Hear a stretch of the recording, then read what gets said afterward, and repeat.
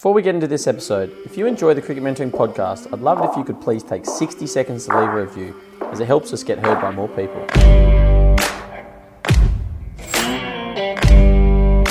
G'day legends! Welcome back or welcome to the Cricket Mentoring podcast. The idea of this podcast is to share the unique stories of cricketers, coaches and performance experts, with the aim of giving you, serious and committed cricketers, coaches or parents, some techniques, strategies and inspiration so you can become a better and more confident cricketer and ultimately live a better, happier life.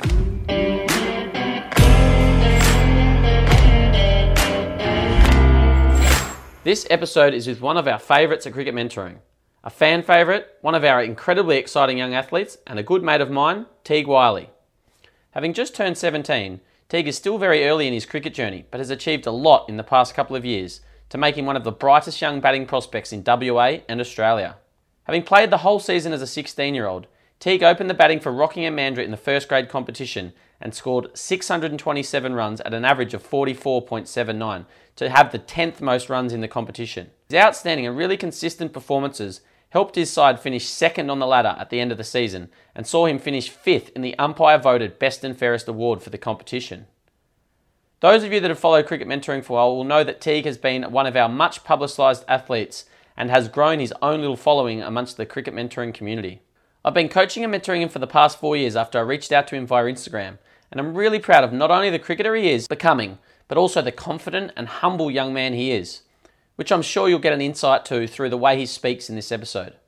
While he is still young and has a long way to go in the game, cricket is in his DNA and he has an exceptional understanding of the game for his age, which he talks about through the episode. I was really excited to do this episode as even though I know him well, I knew I'd learn more about him from this conversation. In this episode, Teague shared how his dad taught him the fundamentals of the game that are the pillars of the way he plays now. How one shot at a national carnival changed everything and gave him the belief to keep pushing his game and career forward. How the Cricket Mentoring tour to India 2 years ago helped his game against spin and how he uses those lessons in grade cricket. How his emotions were on a roller coaster during an incredible month that saw him score his first grade century, followed by 3 ducks in a row, and how he bounced back from that. How he sets up his batting plan for different formats and how he tries to bat all day in 2-day cricket, plus a whole lot more. We have a lot of teenage listeners who I have no doubt will get something out of this conversation with a teenager navigating his way through the early stages of his grade cricket career while having big dreams to keep improving and go further in the game. To follow Teague, you can find him on Instagram at Teague Wyllie04. TeagueWyllie04. If you enjoy this conversation, please send him a DM letting him know you listened to the podcast and enjoyed it. Now let's get into this episode with 17-year-old Teague Wyllie.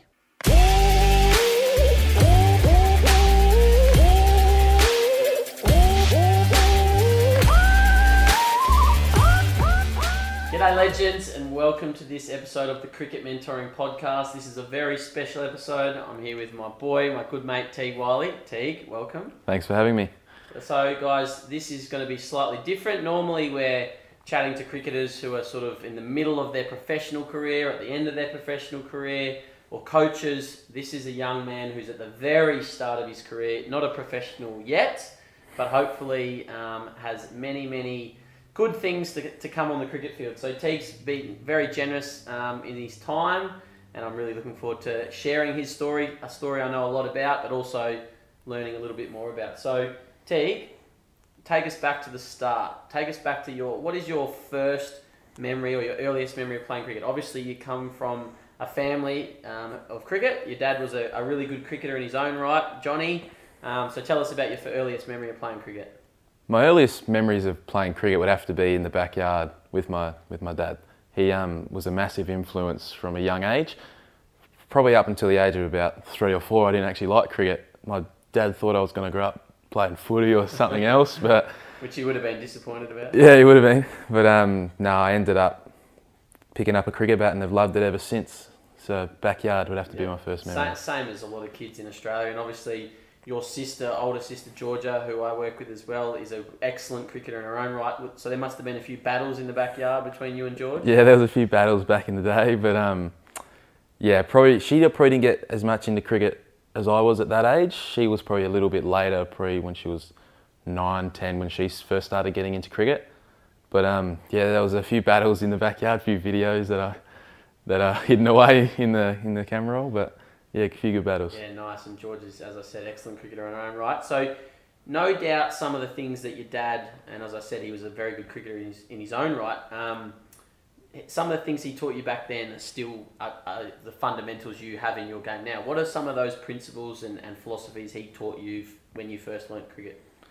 Dad taught me some of the best advice at that young age that I've ever gotten. He's a very old school coach. He played 30 years of A-grade cricket down in the Mandurah Peel region, so he knows a lot about it. His biggest fundamentals is hit the ball along the ground, play straight, don't slog. And I think that just advice there is some of the best stuff for junior kids just starting out cricket. I know the Big Bash is very enticing for the younger generation at the moment, as it's probably the most advertised. So a lot of kids starting want to hit the ball far and all that, but that was really ingrained with me when I was a lot younger. Is red ball cricket is pretty much the top, the hierarchy of cricket, and that's something I've always aspired to be. So batting long periods of time, hitting the ball along the ground, that's something that's really been ingrained in my batting. And you can see that that's what you have now. Obviously, you've just turned 17, and we're going to talk more about your season this year, but you pride yourself and your game is built around absorbing good spells of bowling, batting long periods, and it's obviously gone back to what Johnny taught you in the backyard and in the nets in those early days, and he's done a fantastic job. So tell us a little bit more about your parents, the impact they've had. Obviously, John, a cricketer, has taught you cricket, but obviously your mum, Marnie, as well, has played a major role in developing you as a person as well. My parents have had an absolute huge impact on myself, not only as a cricketer, but as a person as well. Their morals are unflawed. They're great people and all that, which I think is almost more important than being a cricketer. Yeah, their support's been awesome, driving me up to Perth for every session, going to, whether it's Rockingham Mandurah or up at the Wacker, they always go out of their way to make sure I'm there on time, I'm not late, and give me the best possible opportunity to succeed. Yeah, and always supporting you whatever your dreams, your ambitions are. So I think people and kids often forget to sort of take a moment and thank their parents. So obviously really, really important in your development. Now, tell us about try and paint our viewers and the listeners a picture of you as a sort of a 10 or 12-year-old. Were you hitting balls every day? You're obviously still young. You've only just turned 17, and we'll get into sort of your training and your preparation in recent times a little bit later. But when you were sort of that sort of 9 to 13, what did your weeks look like then? When I was 9 or 10, I used to have this, and I think it's been the best thing for my cricket ever. I used to have a piece of rope hanging down with a sock and a ball in it, and I used to promise myself every day that I'd hit it 1,000 times, no matter what. Wow. And there was actually a write-up on it in the paper when I was an 8 or a 9-year-old that I'd hit 1,000 balls a day on this thing, and I'd promise myself I'd do it every day. And you did? And I did. Yeah, wow. And I've probably stopped doing that more when I started having proper net sessions and structured training sessions in Perth or at Rockingham Mandurah, but when you had your standard under 10s or under 11s training, your club sessions, they're not the most structured.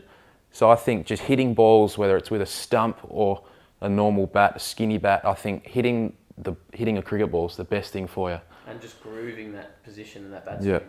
Yeah, and I think that just reminds me of, there was something put on social media a couple of days ago of Ash Barty, the world #1 tennis player, and her parents are doing renovations in their garage, and they've seen the pretend net that she had on the wall there, and she used to hit thousands of balls against the wall inside the garage, and that's where she learnt how to play tennis. And that, to me, sounds like you were just there as a youngster, just grooving your bat swing and grooving your positions and learning how to move your body, and before you even got into the nets. Yeah. Yeah, awesome. A great sort of insight for any really youngsters who might be watching or listening now. You've had a lot of potential, and you were picked in the Western Australian side as an under 12, and I think you went away in that carnival twice. Yep. Yep. You then went away into the under 15s, and the first year you didn't quite perform as an underage player, but the second year you went away to the under 15s in Queensland, a little over 2 years ago now.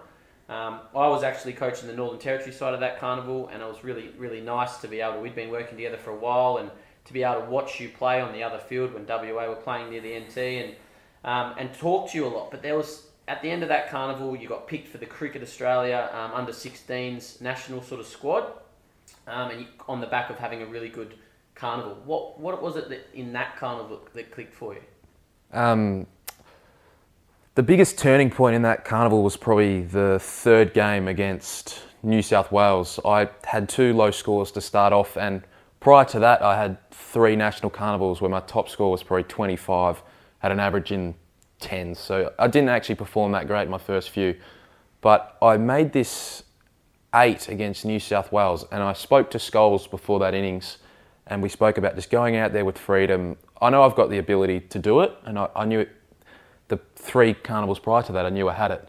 And then went out and opened the batting, and facing the fastest bowler in the comp, I hit this cover drive and everything just clicked, and I absolutely whacked it. And that was probably the turning point, knowing that I was good enough. And I was dismissed for probably 8 or 10 in that game, but that was the massive turning point. And I think ever since then, it's just been on the way up. Yeah, because I remember that shot. I was sitting on the side watching, and Buck, who's my great mate, had an interest in Teague through me, and he was there as a selector. It was like he saw that shot and was like, wow, that's the best shot I've seen this carnival. And even though, like you say, you didn't score runs, you sort of, it gave you that belief. And I think the next game you got 40 odd against South Australia, and then a 70, and then an 80 not out, and you ended up second or third on the runs for the carnival. You got picked, and like you say, it's been a real turning point. But I think it gives hope to a lot of youngsters who might be watching this. And the idea of this podcast, even though you're still young and you've not really made it yet, you've got a long way to go, we're trying to give some inspiration and some sort of learnings to other youngsters. But that you didn't dominate from a young age at those carnivals. You sort of struggled. You had your sort of setbacks. And even at that carnival, you started poorly. Yep. And then you found your way, and now you've become the player you've become. So a really, really good lesson, and something that it can just take one shot sometimes. It can just take one shot to give you that belief. So after those championships, that was in February, as a 15-year-old, you then came to India with us on our tour 2 years ago in April 2019. And pretty much in India, it was bat all day, every day. And we were there for 9 or 10 days, and you basically didn't get out of the nets at all, or just sort of tried to bat for the whole innings when we played a few matches. What was it about that India tour that sort of really you remember as a learning from there? Oh, I was in my element in India. I remember having my hits over in West Australia. I would have to bicker everyone to get out there and have a hit with me. I'd have to fight Dad to get in the backyard and underarm me a few balls. That's why I loved the ball on the string, because I could just go on my own way. But over in India, everyone was willing to bowl to you all day, and that's something I've really cherished over there. You'd get there at 8 o'clock in the morning and you'd leave at 4 and people were still bowling. So that's something that really stuck with me. I think that's their love for the game over there is untouched. They live and breathe cricket, and they go out of your way to bowl to you. Yeah, and you certainly made the most of that with hours and hours of batting, and that's what really impressed me about you. And I really, even though I've always thought from the moment I sort of first met you, I've always thought you've got something special about you, but when we were in India, it was really reinforced by the fact that you just wanted to keep batting. There was a group of 10 of us, and most of the players that were there, they'd hit for a couple of hours and they'd have a break and they'd go back to the hotel, and then they'd come back in the afternoon or whatever, and you just wanted to keep going. It's this love of batting. Do you think that's something that you've just grown up with, just this love of batting? Yeah, I've ever since I picked that bat up as a 4 or 5-year-old, I've just had this love for the game and love for batting. I'm really interested in the fundamentals of the game, your technique, how it works. I love watching the professionals and how they go about their game, whether it's bat slow like a Bajara, or they go out there and take the game on like a Joss Butler or something like that. It's something that's always really interested me, and I take close notice to. And something that was a highlight of mine from that tour was your birthday, where we smashed some cake in your face. Yeah, that got me by surprise. Yeah, we Reedy pinned your arms back and got the cake as you were celebrating. It was your 15th birthday? 14th. 15th, 2 years ago. Oh. You were 14, turned 15. Oh yeah, 15th, yeah. Just turned 17. So yeah, something pretty special to be in India for your 15th birthday. And while we were there, it was obviously playing in India, the wickets are different, and you got to face a lot of spin, and you worked really hard at playing your sweep shot, which really has helped you develop your game against spin since then. Yep. that's something that you went away with an ambition to try and get better, wasn't it? Yeah, a sweep shot is something that I've always wanted to master at. And I don't think you can master a shot, but that's a shot I really wanted to bring into my artillery. As you watch Matty Hayden when he went to India, he was just sweeping everything and it really played into his hands. He was really successful at it. And that's, yeah, like I said, I want to bring that into my game where it's, if you've got a field that's, you've got no one out deep square and this guy's bowling tight lines, sweep shot can change the field and it really can, yeah, change the game pretty much. Yeah. And so we went through a few masterclasses, but an important part of that for you, wasn't it? And the same for me when I was learning the sweep, albeit at an older age than what you were, was about making mistakes. You were able to face so much bowling and do throwdowns and whatever that you were able to just sweep one, miss it, sweep one, miss it, sweep one, hit it, sweep one, miss it, sweep one, hit it, and start to get better just through trial and error, wasn't it? Yeah, that was the best part about it. And over there in India, they're so accepting. You can make a mistake. Yeah, they're competitive, but they know you make mistakes. You're always trying to get better, and you're not going to get better without making mistakes. So that's something they were really accepting about. Like, you tell them before you go in there, yeah, I'm just going to practice my sweep. They're like, sweet, bro. Yeah, no. Absolutely. And so moving into when we got back from India, you had the off season, and then later that year, you made your first grade debut at the age of 15. One of the youngest players sort of to make your debut in the last sort of 10 years. Not many people debut in first grade at 15, but in the final game of that season, you made 93 not out against Midland Guildford, and on that day, you swept a lot, didn't you? Yeah, the sweep shot helped me a lot during that innings. The bowler was a WA 19 spinner the year before and was bowling pretty tight lines, and I was getting bogged down a little bit because he had his 2 straight men up, and I thought, you know what, if I don't sweep here, I've got to try something else. And then, yeah, just got down on one knee and swept and went for 4. And I was like, gee, this isn't that bad. So yeah, I've done it ever since. Lovely.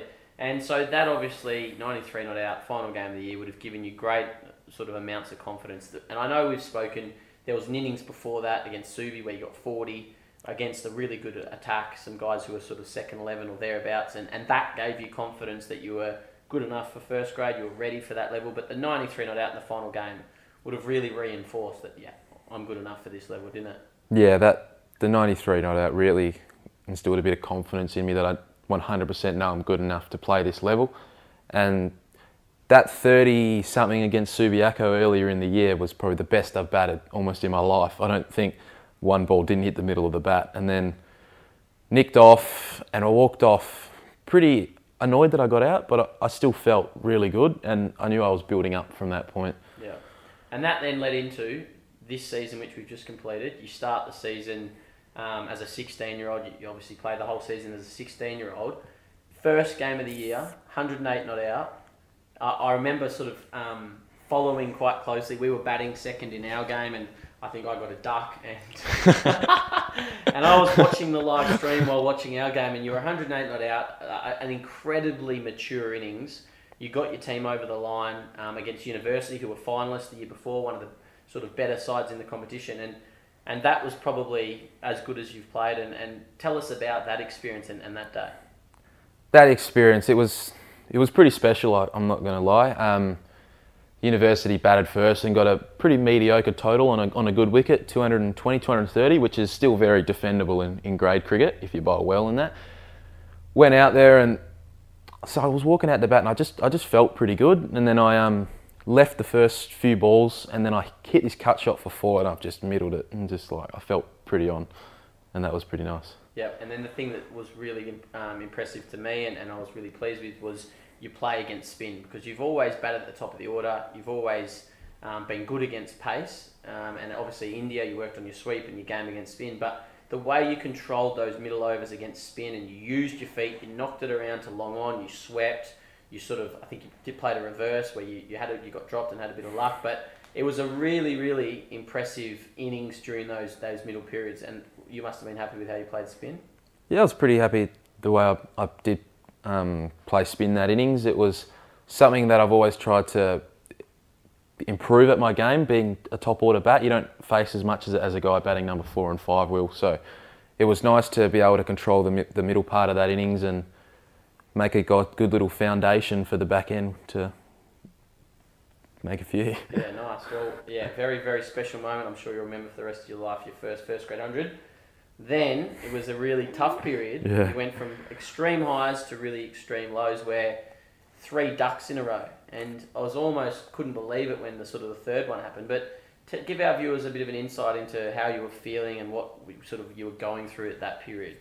Oh, I was feeling pretty down in the dumps at that point, especially after being on the high. You go from chocolates to bored lollies, so it's I feel like that's a part of opening the batting. You can get out early, you can get good balls, you can nick one, kick one. It's just the way, it's the part of the job. So I obviously felt pretty down in the dumps, but I didn't necessarily feel out of form. I felt out of runs, and I've said that before, and I stand by it.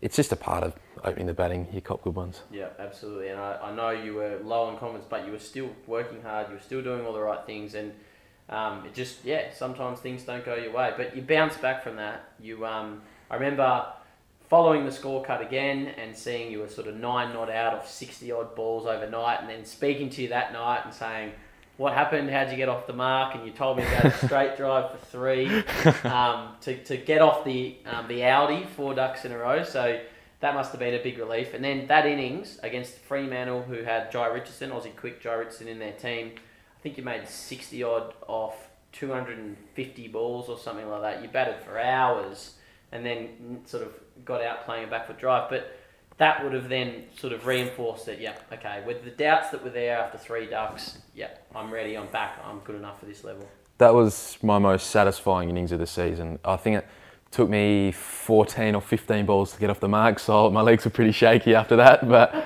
got off the mark with a straight drive, which is probably the most relieving shot I played all year.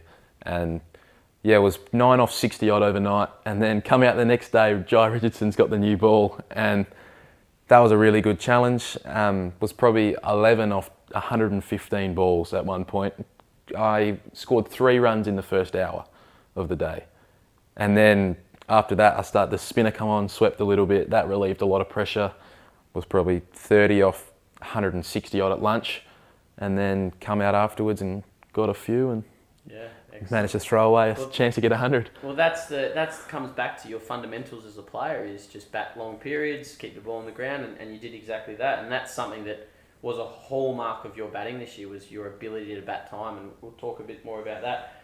Let's take a break from Teague for a minute and go back to our last conversation with New Zealand all-rounder Daryl Mitchell.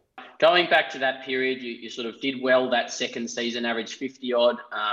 You got picked in a New Zealand A tour to the subcontinent, and then it was about 6 years or so till you made your international debut. So in that period, there must have been some ups and some downs. Talk us through that sort of 6-year period. You're obviously very close. When you went away with New Zealand A, you were sort of next in line, but you didn't quite make it for another 6 seasons. What happened in that time? Yeah, I guess when I first started playing first class, I was quite a stubborn character. So I've got this technique. This is how I play. This is what I do. Obviously did well the first year, and that probably reinforced that this is how I want to play the game. Go to India and Sri Lanka on an 8-week trip with New Zealand A and get spun out, and think from growing up in New Zealand and then Perth, never experienced any conditions like that, and I thought my game would be able to handle playing in those conditions, and obviously that didn't go as well as I would have liked, and it probably opened my eyes that actually I do need to be adaptable and be able to actually adapt my game to different scenarios and conditions. I can't just play one way all the time. Now let's get back to Teague. From there, another score, 60 not out at the Wacker, and then a couple of low scores. And I remember having another conversation with you, and obviously we're going to talk about your preparation and training a bit more, but we haven't had a chance to hit together as much as we probably like, because you've got so much other cricket going on, but we're always having conversations, and you were pretty flat then, 2 low scores. You were pretty disappointed that game before Christmas. You thought you might have got a bad decision, and you were just a bit over it. There was some sledging and there was a few things going on, and you were just like, I want a break. How important was that Christmas break for you, and what did you do during that period? That Christmas break came at the perfect time. I was a little bit sick of cricket at that point. Not like I don't want to play. I was just a little bit run down, and I pretty much said to myself, I'm not going to pick up a bat for a week and a bit, 2 weeks. And that little break there was a pretty big Just rejuvenating. pretty much a launch pad for the second half of the season, which was a lot better than the first. Yeah. So what did you do during that period? You didn't pick a bat. Lots of golf. Family time. Yeah, chilling with a mate or two, and that was really important. Yeah. And I think a lot of people underestimate the value of having a break and freshening up, because you'd done so much cricket all winter, pre-season, into the season. You were training 4 or 5 times a week, which we'll talk about. You just need those times where you can get away, don't you? Yeah, the downtime I think is almost as important as training all the time. If you're tired and you're fatigued, you're not going to perform as well as if you're fully rested and ready to go. Yep. And then after Christmas, you came out, you did really well. You got 60 against us, Perth Cricket Club, who had an attack. Liam Guthrie and Josh Nicholas, 2 of the best fast bowlers in the comp. I think you really proved a lot to people then that you're one of the best, not only best young players in the comp, but you're one of the best players in the comp at that stage. You went through a really consistent period where you were scoring 40s most weeks and you got a few 70s. That must have been nice, but also a bit frustrating that you weren't kicking on and getting those big scores, but gee, you were consistent then. You must have been playing some good cricket then. Yeah, I feel like the first 2 to 3 weeks after that Christmas break, I was playing my best cricket. I was digging in. I played Country Week and got a few scores, but... And let's not underestimate that. You got 160 in one game, you batted all day, and that really would have helped. That time in the middle, I'm a big fan of playing games, regardless of the level, regardless of who you're playing for. If you can play games and spend time in the middle, not only does it do a world of good for your confidence, but it's where you learn and grow and develop as a player, isn't it? Yeah. You learn your most batting out in the middle. And if you're not playing cricket, you're not learning as much as you could be. Like if you're in the nets, you're not learning as much as you are playing. So that time in the middle is priceless. Yeah.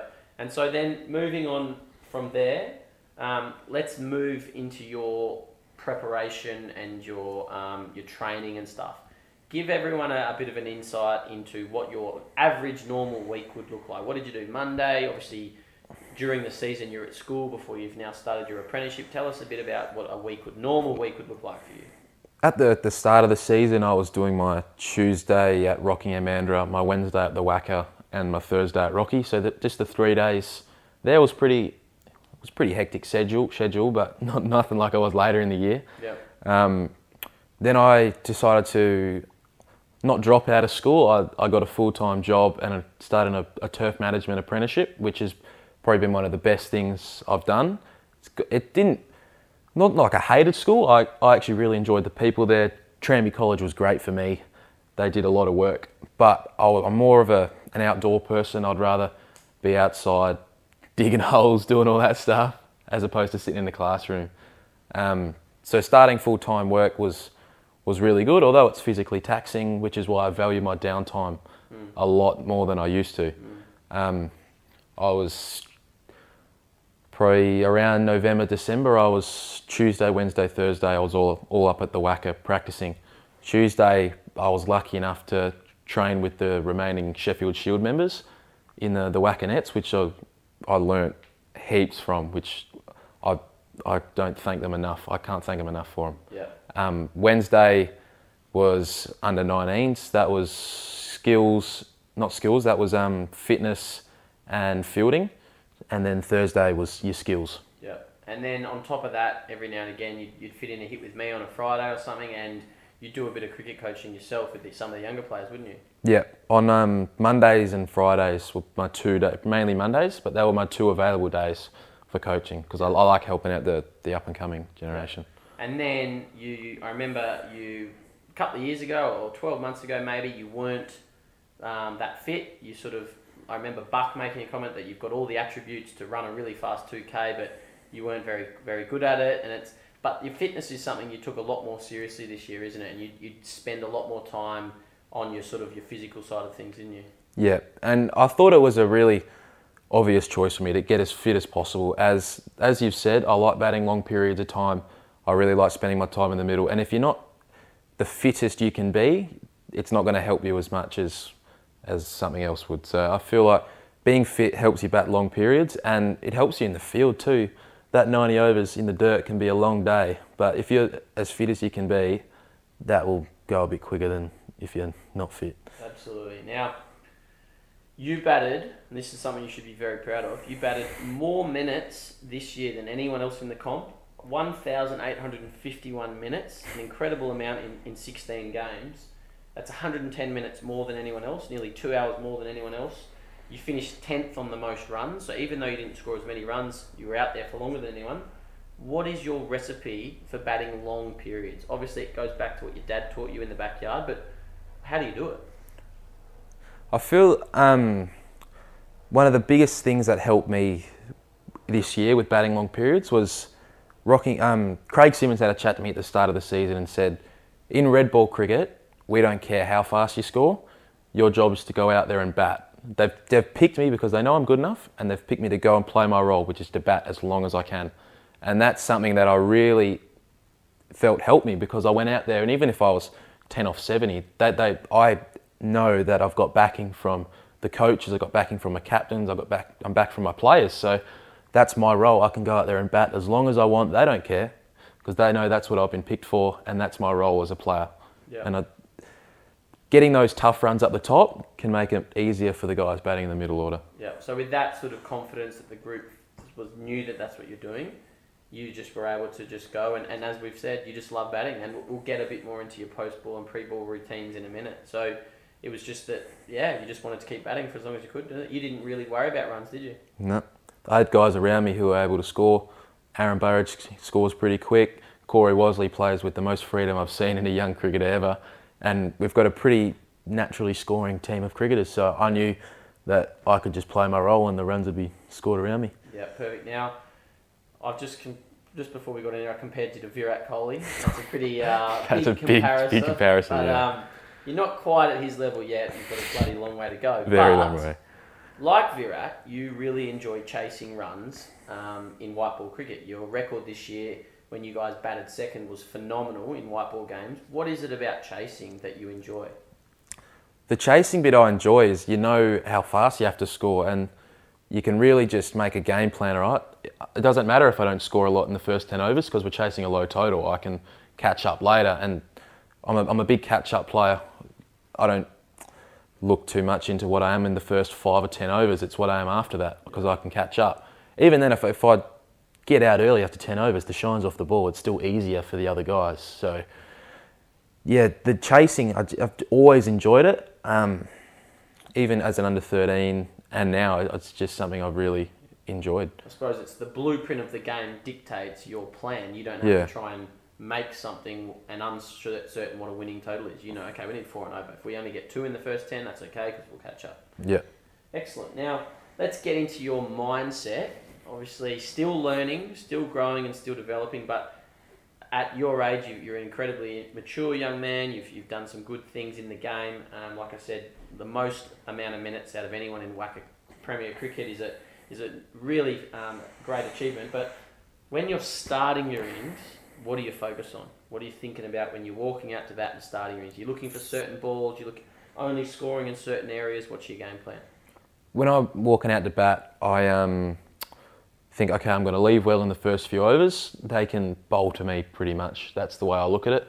Anything 5th, 6th, 7th stump, there's no point in me playing it unless it's probably a genuine half volley or a long hop. I'd rather them, as a bowler, they run in 20 or 30 metres, run their ass off and bowl the ball. And if a batsman's leaving it, it almost feels like they've wasted a ball. So they're going to get bored eventually, and they're going to get more tired the more you just leave them. So people don't realise how important sometimes a leave is, because you can't really get out playing a leave if it's off your stumps. Yep. And then where are you looking to score early? I'll look to drive. I try and keep my drive as straight as possible, unless it's swinging big. Then I'll try and turn and go with the swing to a extra cover. If they drop short and I know what the pace of the wicket's like, I'll look to pull and cut. And then pretty much, if they get straight, I'll try and flick it. But I'm pretty limited. I'll just play within my strengths and what I know I can do. And that's what you did well against when we played you guys, and facing Josh and Guth and bowlers with pace was just sort of waiting for them to get too straight and punching the ball a bit, which was very impressive. Now, post-ball, pre-ball, in-between ball, do you have a routine? Do you follow something? You're someone who's very fidgety. You like touching things. You can't stand still, whether you're at the striker's end or non-striker's end. But what's your routine like in between balls? In between balls, I was watching videos earlier in the season of what my routine was, and every ball, no matter what, I go to square leg and just think about what it does. I try and have a clear mind in between balls, but it's left pad, right pad, box, fidget with my gloves, touch the helmet, tap twice, take guard, re-scratch the leg stump, and then I'm face up. Yeah. And that's my every ball. Yeah, right. And mentally, are you sort of, like I talk about reflect, relax, reset, refocus, are you sort of trying to think about what happened that ball and how they're trying to get you out, or are you sort of just letting it just go and not worrying too much, looking at things in the distance and then sort of setting and refocusing? That's your physical reset. And then what about when they're running in? Do you say anything when the bowler's running in? I don't usually say much when the bowl's running in. I try and keep my head as clear as possible, but I know that I've just got to watch that ball that close. Yeah. That's what I think. That's it, keep it simple. Now, when you've had a bad net or a bad match or that period you sort of got 3 ducks in a row, how do you overcome that? What are the skills you've learned, or what are the things you do to overcome a bad net session or a bad match? A bad net session, I used to take it really personally. Probably a year or 2 ago, I used to get really frustrated and annoyed at myself if I have a bad net, and I used to go into game day like, oh, I've had a bad net, rada rada. But towards the start of this year and leading into towards the end, I used to have a bad net, and I wouldn't say I didn't care about it, but I just knew however I hit him in the nets isn't going to affect how I play on Saturday. If I've got a little weakness that I'll get frustrated with, I'll hit it and try and groove it so it's not there anymore. But if I nick off to good balls and, you know, you don't have sometimes your training wickets aren't that great, but I know that I'm all right, I'm sweet, good balls. Yeah.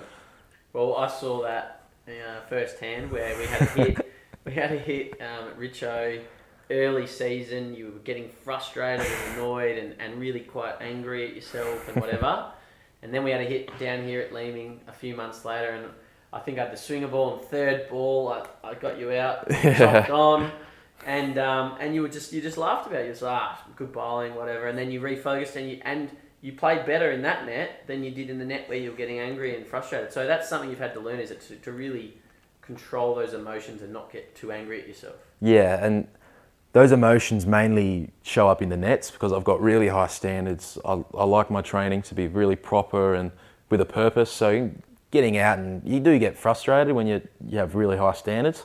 It's a bit different when you play in the game and that, because if you're a fieldsman, you see a batsman getting really frustrated, it's the best thing you want to see as a fielder. Yeah. So if I swing and miss in a game, I think this is my day because I'm not nicking them, and I really like it. So other batters might look at it differently. If they're playing and missing, they might get a bit flustered and frustrated, but I think that's my day. I'm missing them, I'm not nicking them. Yep, nice, good approach. Now, this is something I ask all of our guests on here. You being younger and still very early in your career, it might not be something you do, but when you're playing T20 cricket as opposed to 2-day cricket, the longer format, do you change anything, or what do you change technically, what do you change tactically, and what do you change mentally?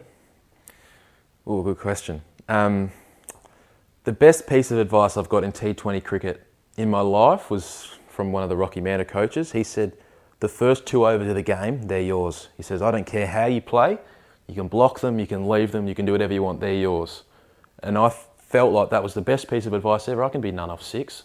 That's all right. This is opening the batting. Opening the batting, of course, yeah. Yep. So that first 2 overs is yours. After that, you have to take the game on and play to your strengths pretty much. Yep. And that has helped me in T20 cricket a lot. In 1-day cricket, it's been the first 8 to 10 overs. That's yours. You can play how you want. Yep. After that, team orientated. Yeah. So it's just about taking more risk early on in T20 cricket. So you'll still give yourself 2 overs. Yeah. 1-day cricket, 8 to 10 overs. 2-day cricket, you can bat like that all day. Yeah. But and then after the 2 overs, it's about sort of looking to score, taking a bit more risk. Yeah.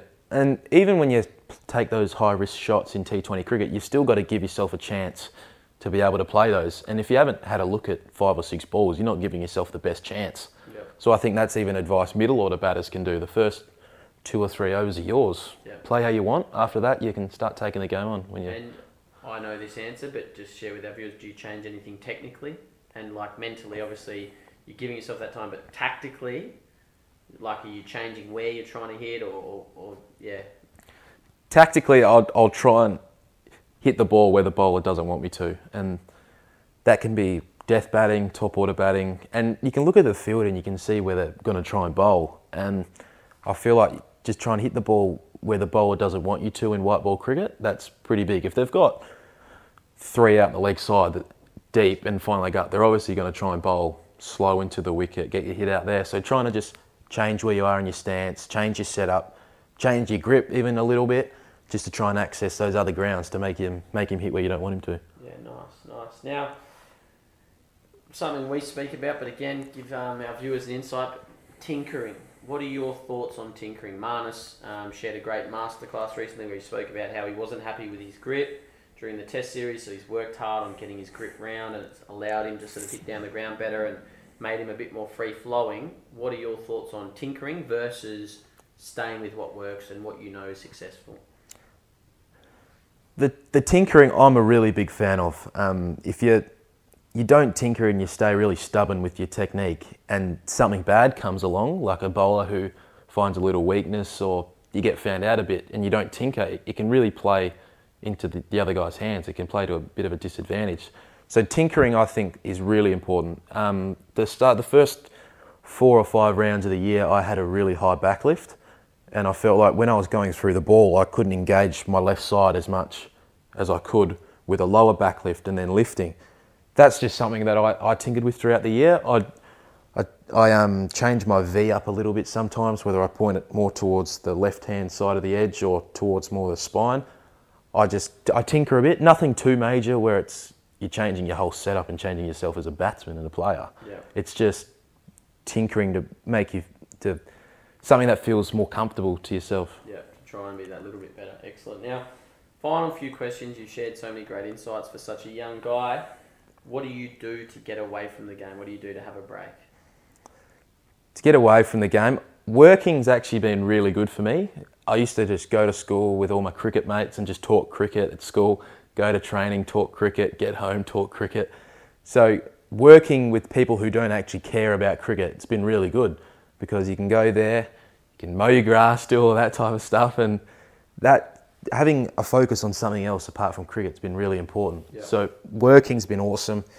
I like my golf. Although I'm not great at it, I do like playing and talking up how good I am when I'm really not. So yeah, I really enjoy playing golf, and family time I've started to cherish a lot more. Yeah, nice, excellent. Now, you've seen a lot of good young players. You've seen a lot of good older players in grade cricket. Obviously watched a lot, and you're a cricket sort of tragic. What do you think are the attributes of the best players you've seen? The attributes of the best players, it's every player I've seen that's succeeded is their work ethic. Whether it's at training or at a game, they always just want to be better than anyone else. They want to hit more balls. They want to train harder. They want to run further. And it's just their drive to be better than anyone else. I feel like most of the better players have. Yeah, excellent. Now, a couple of forward-looking questions. We're sitting here, maybe not in this house or this couch, but in 25 years, you've retired from the game. What do you hope to have achieved in the game? Oh, geez, that's a big question. Would like to have a baggy green. I know Pekovsky sat here and said 30 Test hundreds, but I'd like to just have half of those. Yep. What else? Played lots of years for WA and had a pretty influential career on younger generation and this generation, everything. Awesome. Well, I'm sure you're going to get there, and I'll be with you every step of the way. So, now, what does the next few months, what does the winter, what does this off-season look like for you? You're obviously in the middle of a break. You haven't picked up a bat since the season ended 5 weeks ago, 6 weeks ago, whatever it is. How long are you going to have a break for, and then what does it look like beyond that? I probably won't have a break for... I'll probably keep having my break for another month or two.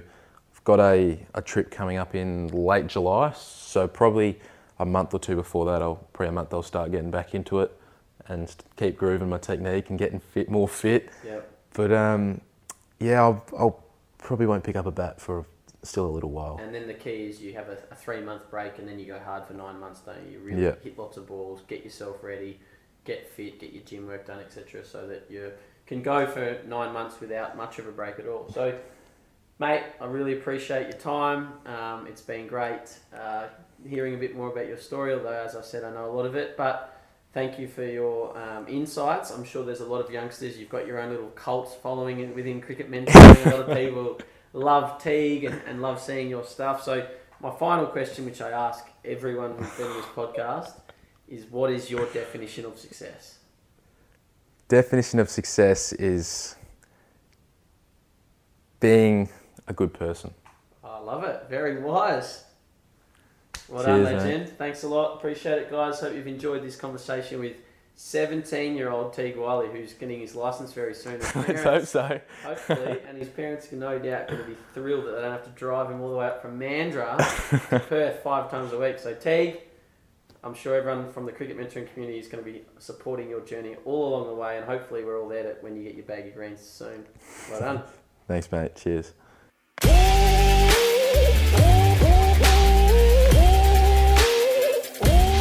Well, legends, I hope you enjoyed this conversation with Teague.